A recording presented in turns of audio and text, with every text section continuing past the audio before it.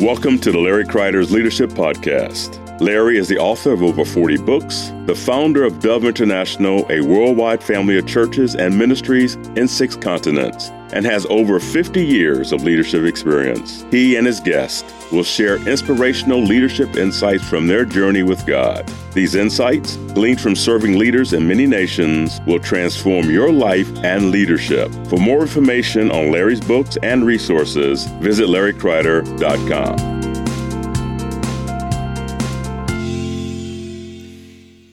Welcome to the Larry Kreider Leadership Podcast, where we learn the small changes we can make in our lives and leadership that can produce huge results down the road. With me today is my friend I've had the privilege of working alongside for 35 years, Steve Prokopchak. 35 years is a long time. Welcome. Yeah, it's probably taking you that long to say my name. It took me a while. Your name was a hard name for me to remember. It probably took me a few months, but I got it down. So we're so glad you're here today. We're going to talk to you about leadership, and obviously you are involved in leading leaders, training leaders, helping leaders literally around the world. And for many years, you were a clinical counselor. Tell us a little bit about that, and then how you went from that role to starting to oversee leaders in this nation and many nations. Yeah, I appreciate that question. I was a social worker for quite a number of years, and in the type of social work that I was doing, I really came to a point of kind of burnout with it. It was, my definition became trying to work with people who just really weren't ready to be worked with.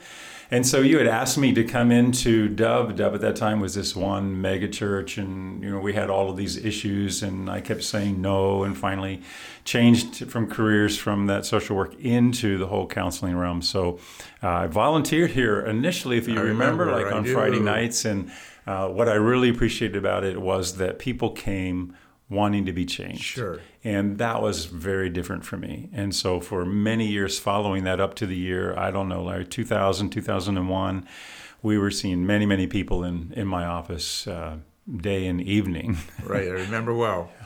And then you went from there to more leadership training, if you remember. Talk to us a little bit about that transition. I mean, obviously, you've got a pastoral heart. You love people. It's who you are. Today, you serve on our International Apostolic team, and you and our team. And I tell people all over the world, everybody needs a Steve Prokopchak on their team because you've helped us stay healthy as a team, and you've seen things that I haven't seen, led us in that area. Talk to us about how you went from being a counselor on staff in a megachurch to a role whereby you were just involved in helping leaders, focusing more on leaders, and both nationally and then internationally. Well, yeah, as you know, Dove really grew during that season, and churches began to multiply really exponentially around the world. And so the need for pastoral oversight to pastors, the need for giving good oversight, good fatherly, motherly input, advice, caring for them, praying for them, because we had this, I don't know if you remember, we used to say this all the time, that leaders need parents in their lives, because healthy leaders, if we have healthy leaders, we'll have healthy leadership teams, and healthy leadership teams tend to have healthy churches. So my role became from just seeing in people individually in the counseling office to going out to the living rooms and to the church office rooms or whatever, and meeting with key leaders, pastoral leaders, as well as their teams, making sure that they were healthy. And it's been a great run. It's been a great ride being able to do that for the Dove family. And I feel very privileged to be able to have that opportunity. And you've done that in the Dove family and also in the body of Christ. You're That's called correct. on in different parts of the body of Christ, different denominations, to use the gift that God has given you. And a leadership principle, again, this whole podcast is about what are the leadership principles we can learn if you're a younger leader, aspiring leader. What is it that we've learned that we can help you with? And I'd say one thing is, as a leader of a team, you need a Steve Prokopchak. You got to find out how you're wired. And the way I'm wired is I love people. I mean, I've got a shepherd's heart. I love people. But I'm not a great pastor. I'm not a great counselor. And you on the team has made all the difference in the world, Steve. And I remember times, you remember well, when I was asked to do consultation with some key leaders in the body of Christ. I won't give names, it wouldn't be appropriate. And that was outside my field, And so I would either take you with me or say, Steve, give me a bunch of questions, prepare me so I can do this properly. Sure. So that's a leadership concept. Now, talk about then, you went from there to, you went from this whole role to in the USA, all over the world. I mean, I've been with you in many nations. And do you find these same principles work everywhere? Yeah, I believe they do. Even as we, cross cultures, it's still that need of leadership. Yeah. It's still that need of pastoral counselors in your lives. Those people who are going to ask the right questions, and it really is it's a coaching, it's a counseling, it's a spiritual mothering and fathering. Right. It's kind of all of those combined. Because the human soul is really thirsty for that accountability and that input. Mm-hmm. And especially leaders. Leaders can be very lonely. They're at the top of their organization or they're leading something that they can feel very lonely. And they don't necessarily have that person in their life who is asking them the hard questions about themselves, their own spirituality, their own health, as well as their biological family, as well as their spiritual family. And those questions need to be asked. Yeah. Now, I've got some key questions for you. First question I want to ask is this. What are a few, start with one, but what are a few key leadership issues that you see leaders have that maybe we don't talk about it a lot, but they're there and you see them and God's given you grace to delve into that and help us in a healthy way find resolution in some of these areas? Yeah. I believe a big one that stands out to me is helping leaders to resolve issues in their life, to learn how to resolve conflicts. Okay. Many years ago, we wrote the book Called Together, and it's a book to help couples prepare for marriage, and then it goes into postmarital input as well. But in that book, we have a whole chapter just on relational conflict. And the interesting thing is that we are told that it isn't incompatibility, whatever that is. It isn't necessarily just finances and all those things that break up marriages. It's a couple's inability to resolve conflict. So if we can learn how to resolve conflict, help our leaders to learn how to confront and how to be humble and ask for forgiveness, how to resolve conflict in their lives, I think we're way ahead with our leadership teams, because people have conflicts. It's not the curtains on the wall. It is another person typically. Your car breaks down and you drive away after paying this huge bill and it breaks down again. You're not upset with the car. You're upset with the mechanic who said it was fixed. And then how do we resolve those conflicts?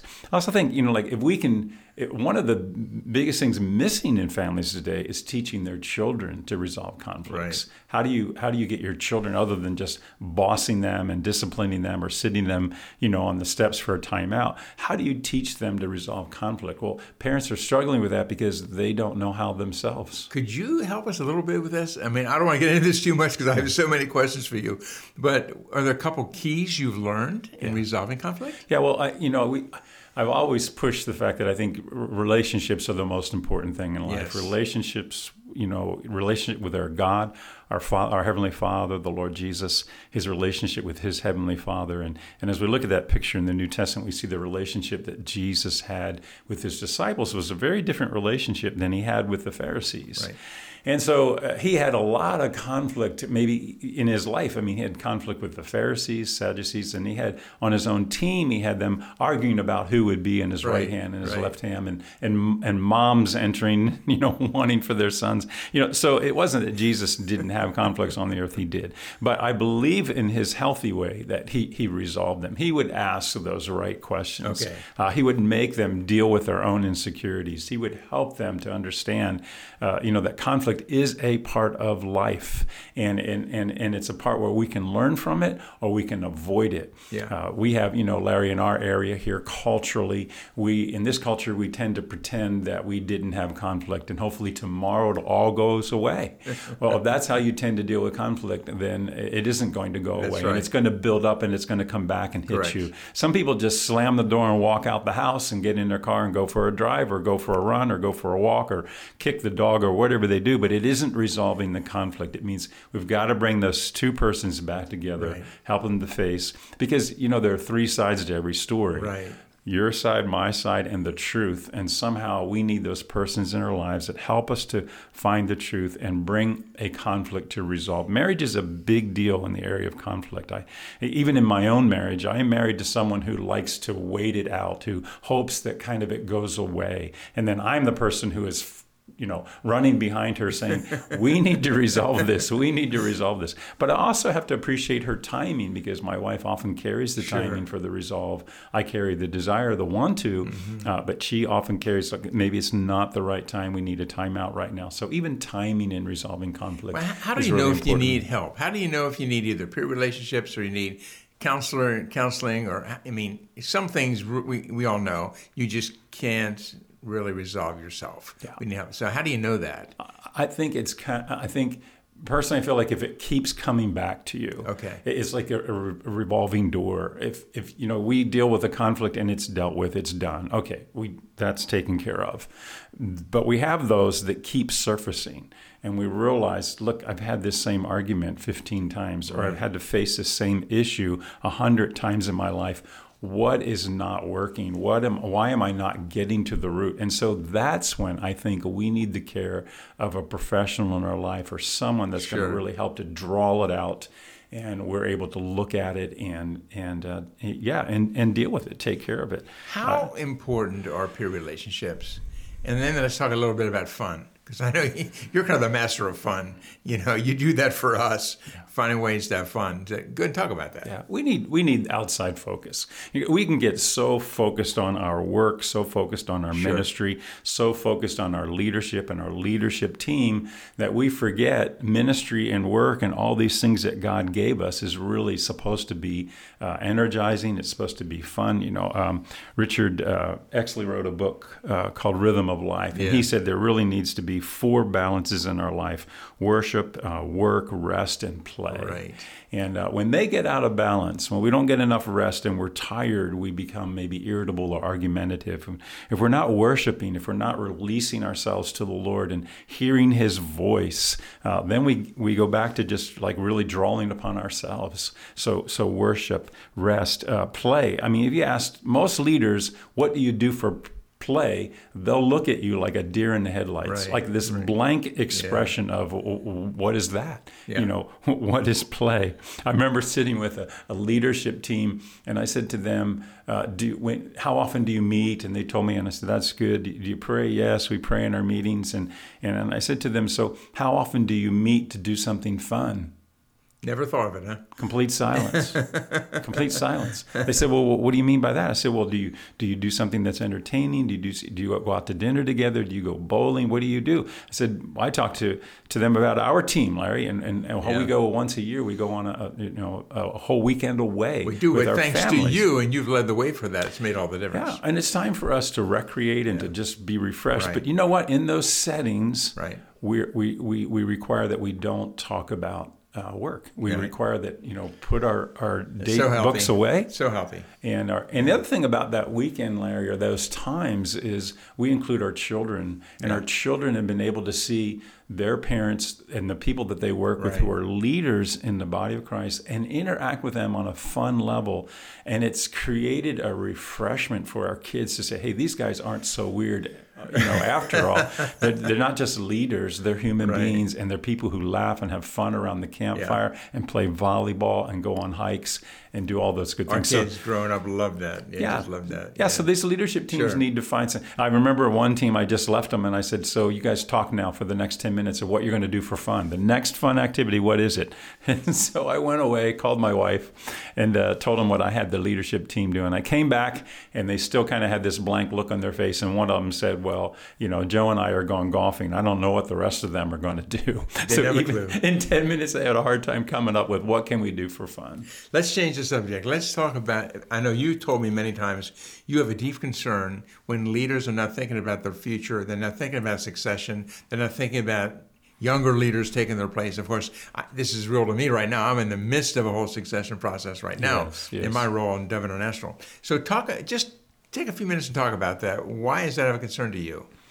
Well, it's a concern because obviously we've come to this age in a blink of an eye, and we just, it caught us off guard, I think. And so for some years now, we've been working on and with a succession team, and we're so thankful for that. But in reality, you and I have read the book called Next, and Right. it's all about succession, and we appreciate that book, especially because it's next, or the succession from a lot of spiritual leadership. So they Right. do cover the whole pastoral thing. But something they say in that book is intriguing. It says that from the day you take this position of leadership, you should be thinking about who is your successor, or at least thinking about and sharing with the team that we need succession. I'm not going to be here forever. And so in thinking about that, I think we're bringing it to the table, and we're saying to our leaders, hey, you need to be thinking about this. What's the process? And the other thing I think that's a part of that equation is, how are we raising up the next generation? How are we releasing the values that God has given us, the means and the methods that He's given us? And our value is often raising up from within our own house, within our own ministry. And the reason we specialize in that is because we know if there's sons and daughters in the Lord and there's going to be succession with them, they're going to come into this with the values that we've taught them, with the values that we hold dear for this organization, and that hopefully generations down the road, while methods might change, those values will not change. And that takes a very clear, intentional, purposeful effort towards succession. Exactly. Talk to us for a moment about something I've heard you say many times. You've told me many times you can see people in business or leading businesses, or perhaps they're leading churches or organizations, ministries, whatever. But you've used the term, I've seen this become a mistress in their lives. What does that mean? Yeah, I think there's an issue when the church or the business becomes a priority over the family. Okay. I remember one time I took an international trip, and I missed the fact that it was over my son's birthday. And my kids were fine with me traveling. They were used to it. I would pray over them. I would bless them. My wife was in faith and favor for it, and she would cover our family. But that one time I came home, and as I was talking to my kids, my son said, hey, Dad, you missed my birthday, and we really missed having you here. Yeah. And I realized from that I had prioritized something beyond my own family. That scripture, love the Lord your God with all your heart, mind, and soul, and love your neighbor as yourself. Who is your closest neighbor? My closest neighbor would be my wife and my children. And we only have our children a short time. You and I now are playing and hanging out with grandkids. Before we knew it, we had kids that were in college. It happened so fast. And married, and off they go. And we only have that short period of time. And I think that prioritizing our families, rather than making our ministries or our businesses our mistress as a leader, prioritizing that over our family. Another question has to do with leadership, and that has to do with finance. I've heard you say already that, if someone doesn't handle finances properly in their home, you would really encourage them not to give leadership in the church level, for example. Obviously, our business also could be a problem there, but especially in the church level, because it carries over. Talk about that. Yeah, I think Jesus really taught us this when he said, if you can be faithful with little, he could entrust you with much. So if you want more, then be trustworthy with a little. And I've seen leaders who are good leaders, but their financial situation is just gone awry. I mean, they don't have a budget. They don't even care about having a budget. I've sat with leaders who've spent a lot of their personal funds on their ministry, unable to come up with funds within their local church. So they took away from feeding their family, from their own family, to care for the needs of the ministry. Again, another priority picture that we really don't want to have. But I've seen leaders who every so many years are going back into another 30-year mortgage. Well, they'll never be out of debt. They'll never pay off that debt. Or leaders who use a credit card wrongly. And so these things, we're working with them to get a better financial picture for them and a better financial future for them.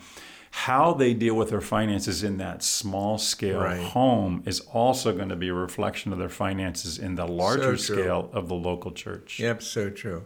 And one final question I want to ask you about leadership, and then we want to go into another subject. And that is, I've heard you say many times, the difference between referring to I and we. Talk about that, or I and us. Talk about that. I think leaders need to be inclusive of all. I think leaders need to speak in the terms of we. Stay away from that those personal pronouns of I, because like, I, my ministry, I did this. Okay. Exactly, because those words just exclude everyone else that's helping them with that ministry. Right. There really wouldn't be that local church. Yes, that lead pastor is important, but it really wouldn't be there if they didn't have a team and they didn't have the shoulders helping them and they didn't have the congregation as a very vital part of that ministry. And it's my observation that leaders who are insecure and only want to talk about their ministry, not realizing the ministry of others, they lack security in the Lord. They really don't know their identity in Him. And I also see that, a lot of people come to leaders with vision. A lot of people want to do something that they feel called of God to do, and leaders who are insecure, who only speak in I, and not rather than we and team, they're not going to be very open to that. They're going to want that person to fulfill their vision in the way that they see it versus how that person sees it, and then we start losing congregants and members because they don't feel honored there in that process. Yeah, we've often said if you understand godly family leadership, you understand godly church leadership, and any father worth his salt is going to not talk in terms of me or I, but talk in terms of my family, us, we. And so it's so true. Well, now we want to really focus on your brand new book. I love this book. I read it cover to cover, Identity, the Distinctiveness of You. Love this subtitle, Surrendering Who You Think You Should Be to Discover Who You Are. Awesome book. Especially like it because I saw on the back cover, Steve, somebody I know very well wrote this affirmation. Laverne Crider, co-founder of Devon International, my wife, she said, I quote, while reading this book, I had to put it down and process things repeatedly. It is incredibly convicting, causing me to face the insecurities and misguided loyalties in my own life. But not once did I feel condemned or hopeless. Wow. Unquote. So let's talk about this. Why did you write this book? Again, I read it cover to cover. Love the book. I recommend it to everybody. Why did you write this book, Identity, the Distinctiveness of You? Yeah, so we had a lot of what I called pre-readers. And of course, you and your wife, Laverne, volunteered to do that. Right. And I really got lots of good input and quotes back from people about the book and how to make it better and what to change, what I missed. But, we have had this prayer track called Who I Am in Christ for many years. And it's just a bifold, and it has lots of scriptures in it. Those scriptures really helping to create the identity of Christ in our lives. That little track, Larry, has gone around the world. It has sold over 70,000 copies of it. And so I had leaders that were coming to me and saying, hey, how can we expound on this? Mm-hmm. What is some kind of material that we could use in our local church? Maybe a Bible study or a small group study or some kind of expounding on who I am in Christ in the form of a book. And I think the other thing that I discovered was I had done a survey, did a questionnaire some years ago and got responses back from people and quickly discovered that a lot of persons didn't know how to define their identity. Right. Where did they find it? And what is it even? And how's it look biblically, and what is the Father after in our lives, that whole area of identity? There's really something in this book for everybody. I mean, it's so good. Now, you start the book dealing with insecurity. Talk to us about that. Why you start there?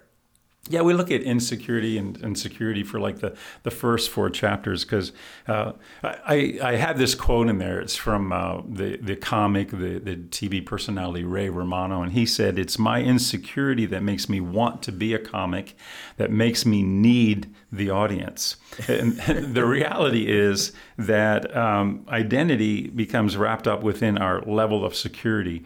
And it's that whole area of security and insecurity for us really needs to go through a metamorphosis, a healing, because we grow up with these insecurities in our lives. The Father wants to heal them, and those insecurities will keep us, literally keep us from discovering our identity in Christ. So then you wrote about how our insecurity, it's not about us. Talk a little more about that. What does that mean? Yeah, if identity is about what I do, if I do more, am I more? Okay. If identity is what I have financially or with possession, if I have more, am I more? Mm-hmm. you can have a little 12-foot fishing boat, and there's people who have yachts. Right. So which one has the greater sense of identity? So and furthermore, if identity is about what others think and say about me, then I am letting other people define who I am. Mm-hmm. And that's one of the questions we ask in the book. Who defines you? Yeah. My boyfriend, my girlfriend, my leader, my boss, my spouse, my heritage, whatever. We use the character, we tell the story that talks about Gideon and how that this Bible character Gideon, all of Israel was suffering from these ongoing attacks of the Midianites, and Gideon's hiding, threshing some wheat, and God shows up and says something like, "Hey, oh mighty warrior." Right. Well, I'm not sure Gideon is thinking. He's looking around. Where's he at? Like, where's this mighty warrior? And God says to him, "I'm going to use you to save Israel." Right. And here's this young man just literally just kind of crushing wheat, and I'm like, and it's like there's this question in his mind, and I think that would be the same for all of us. I mean, we standing there saying like, what? Who, me? Are you kidding me? Like I'm just the runt of the litter here in my family, and the same with Moses. God comes to Moses and says, "I'm going to use you to just bring my people out of Egypt." And Moses, you remember Moses' question? He says, "Who am I? Right. Who am I that I can do this?" And that whole piece of God brings your identity to you. Right.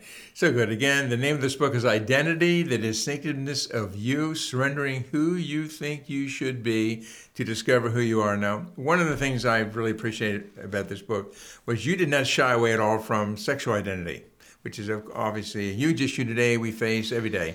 Talk to us about that. Yeah, to be honest with you, this is changing every day. Right. And so it was really the most challenging chapters to write. The first chapter, I think, is the middle of the book, chapter 10. We talk about the brokenness, the whole idea of sexual brokenness, and how that we really all walk in differing areas of sexual brokenness. And really the scripture also discusses the whole area of sexual brokenness, because the sins of the Old Testament are still the sins of the New Testament, and it's just the atonement of the Old Testament versus redemption and healing of those things in the New Testament. But we all walk in these areas of brokenness, and today we're discovering and hearing that our sexuality defines our identity, and all of this kind of gender identity speech. So we really wanted to research the scriptures and look at some science and what some authors are saying, and helps to build this chapter so that we are not looking to that area of our life to define who we are. And so we discussed that pretty thoroughly. I love the way you use real life examples and people that you've interviewed just to bring out reality and truth, and just so well done. And in the book, you also talk about your own personal story of identity. Talk to us about that. I do. I am a bit vulnerable in that area because I feel like as an author, if we're writing this, we've got to kind of just share our own, trek with the whole areas of insecurity and identity. I have one story I'd love to share out of the book. It's from my life. It was a couple of years ago. My mother showed up at our home for a visit, and she brought with her, Larry, and this is incredible to me, but she brought every report card I ever had from kindergarten through my senior year of high school. I wouldn't know where to look for those in my life. First of all, I thought, well, who does this? And I know there's parents out there raising their hands, but I took them not knowing what else to do with them. And she says, I don't need these anymore. And I'm like, you never really needed them. Right. But anyways, I took them, I threw them aside. I thought, I don't know what I'd do with them either.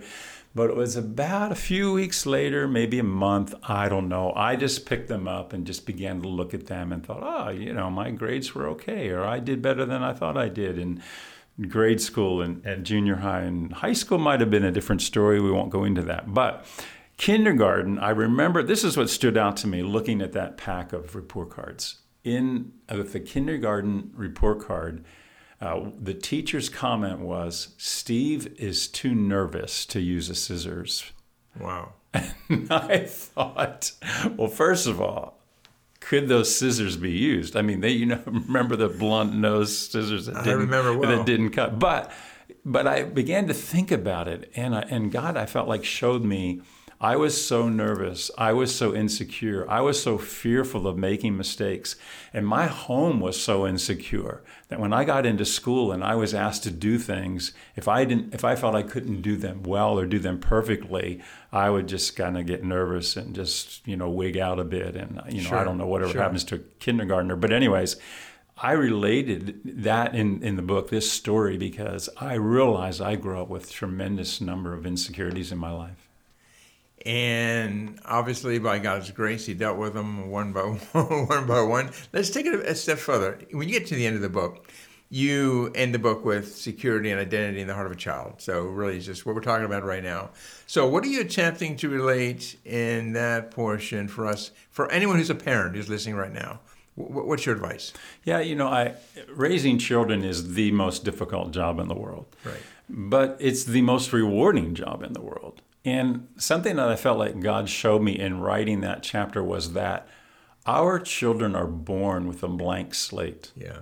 I mean, they're not born with an identity. True. They're born with all these physical features. They've got blue eyes and blonde hair, or brown eyes and brown hair, or whatever. But they're not born with an identity, and that identity is formed. And we have the opportunity in raising and training our children, especially in those first years of their lives, to build that identity. And really the one of the biggest mistakes that I made as a parent was thinking that I was a pretty good dad, a pretty good guy, and another mistake that I saw was that I observed my children kind of wanting to be like me. They would walk around in my shoes, or if I had a hammer, they wanted to have a hammer. And I realized that, hey, my kids want to be like me. And really it was all kind of a bit of a deceptive picture, because it led me to believe that they wanted to be like me because I'm a good guy. Mm-hmm. And I remember the day that God spoke to me and said, I never gave you children to be like you. I gave you children to be like me. That's so good. To build Christ in them. Mm-hmm. And Colossians 1:28 says that so well. Galatians 4:19 says that so well. I didn't give you children to build you, Larry, in them. I gave you children to build Christ in them. And so God's approval comes to us from the very beginning. He approves of us. The first time Jesus voiced approval of or the Father voiced approval of Jesus was at his baptism. Mm-hmm. Well, his ministry didn't even start yet. There wasn't one miracle that was done. Good point. And yet the Father spoke approval from heaven. I remember having our first child. I was so elated. We were so in love. No one could have ever torn that kid from our arms. But there wasn't anything that child needed to do to earn our approval. That child had it. All it had to do was, be healthy and cry when it needed to cry, And even if that child kept us up all night long, never, ever, ever did we want to reject that child, but receive them. And so that acceptance comes from our Father, and that heart of acceptance has to come through a parent to a child. So again, a leadership principle obviously is Father God has accepted us regardless of what we've done or haven't done. We're just accepted. We're loved because we're loved by our Heavenly Father, period. Amen. And I know for many years I dealt with that whole issue in my own life. Where do I find my approval? And I realized one day, and you've helped me with this, I found it in the Lord. I found a Father God who really loves me just because he loves me, not because I write a book, not because I'm a pastor, not because I do anything else. I'm just loved. And I think that's a key leadership principle, whether you run a corporation, whether you're leading a church, whether you're leading your family, you're loved by the Heavenly Father. So I really appreciate the way I feel like you bring that truth out so well. Now, you've done so much research for this book. In the back, you have appendix after appendix. Talk to us a little bit about some of the resources you have there. I think that would be helpful to us. Yeah, there's so much could be written, and so we, instead of making the chapters too long, we added a few appendices. And so one of the things that threads through this whole book is the idea of forgiveness. Mm-hmm. Because in order to reach our security in the Lord, in order to know our identity in Him, we have to be willing to walk in forgiveness, especially towards those who we perceived as they hurt us. And so we we talk about in the first appendices the whole area of forgiveness and how do we forgive. Actually, steps to forgive, because that's just so vital in our lives. Of course, the second one is really this tract that we mentioned earlier, Who I Am in Christ, and all of those scriptures that we can meditate upon in order to discover who Christ is in us. The third one is about how should the church respond to the whole sexual identity thing. And that's just some helpful information to a local church. What do we do when we're faced with this situation within our congregation? And then the last area is just building on the last chapter of the book with children, where we build on 10 more areas of healthy identity in children, just to give a little bit more equipping to the parent out there. Awesome. Again, this is a leadership podcast, Steve. So for any leaders, future leaders that are joining us right now in this conversation, talk to us about why you would recommend they read this book or recommend it to other people. Yeah, for a leader to discover who they are and whose they are brings such peace. It brings such solace. It brings something, a psychologist, Robert McGee, said it this way: who you think you should be is less than who you are. Oh, wow. And I love that, because sometimes leaders are trying to be what they perceive people want them to be. Say that again. That's powerful. Who you think you should be is less than who you already are. That's amazing. In Christ. So, and Paul said it well. I think it was Galatians 1:10 when he said, "We're not coming to trying to please men. Mm-hmm. We fear God." That's right. And I love that boldness of his security and his identity in Christ. That's a man who met God, and heard the voice of God on the road to Damascus, a guy who was, bent on persecuting the church, just face to face with God and God's truth to him. And then God taught him who he was in Christ, who God was in him. Mm-hmm. And I think we as leaders, we need that revelation, because we work so hard within ourselves. We try to do it ourselves. And when we're trying to do it ourselves, we're often thinking about, well, who are we pleasing? Are we performing well? Right. If we teach our children performance, they will fail and we'll fail them. They just need to know our love outside of performance. Our Heavenly Father is not asking us to perform for him. He's asking us to be obedient to him. He's asking us to just say yes to what he asks us to do and be obedient. I remember many years ago, before Mother Teresa died, she was being interviewed by the U.S. press. And I remember one of the questions asked of her was, do you ever feel like a failure? And I'll never forget her answer. She said, "No, I never feel like a failure, because I'm not trying to be success, just obedient." Right. And so we're trying to be a success. Yeah, we're going to fail God. We're going to fail ourselves miserably. We're going to fail our families. But if we're trying to be obedient and say, "Yes, Lord," I believe that we do that, and we do that better when we know whose we are and who he is within us, and have our identity securely found within his call in our lives. It's another key leadership principle, leadership truth. The focus is not trying to be successful, but being obedient to God. Amen. Steve, before we sign off here, any last minute thoughts you have for leaders, aspiring leaders, anything that you would like them to be aware of, especially as it has to do with identity in Christ, the distinctiveness of you, realizing every leader has been wired by God in a certain way, and to honor that and don't try to be something we're not. Yeah. Well, I think this is a lifetime effort. And what I love about our Heavenly Father, and I realize this especially in my years of counseling, he just doesn't require everything to be healed all at once. Oh, that's good. He doesn't throw the whole ball of wax at us and then say, "When you get this straightened out, come back and see me, and you'll be a leader." I think it's a process, Larry. I think growing in our security, growing in our identity is a process. But here's the key. Be open to what the Father is saying to you on a daily basis. What is he convicting you of? What is he showing you about you? David prayed a very dangerous prayer when he prayed, "God, show me my heart." Right. I would encourage you not to pray that prayer unless you're ready for the Father to show you your heart, because your heart is what he's after. So good. Your heart is what exposes the real you. Yes. Where is your heart?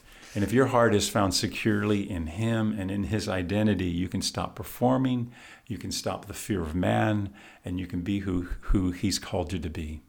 So good, Steve. Identity, the distinctiveness of you. Pick up the book. An exceptional book. I mean, I wish I would have read this 40 years ago, Steve. Me too. You too, but thank God you have it out today. Again, Surrendering Who You Think You Should Be to Discover Who You Really Are. That's just fantastic. Again, pick up that book. You can pick it up on the Dove Store, pick it up on Amazon.com or wherever you purchase books.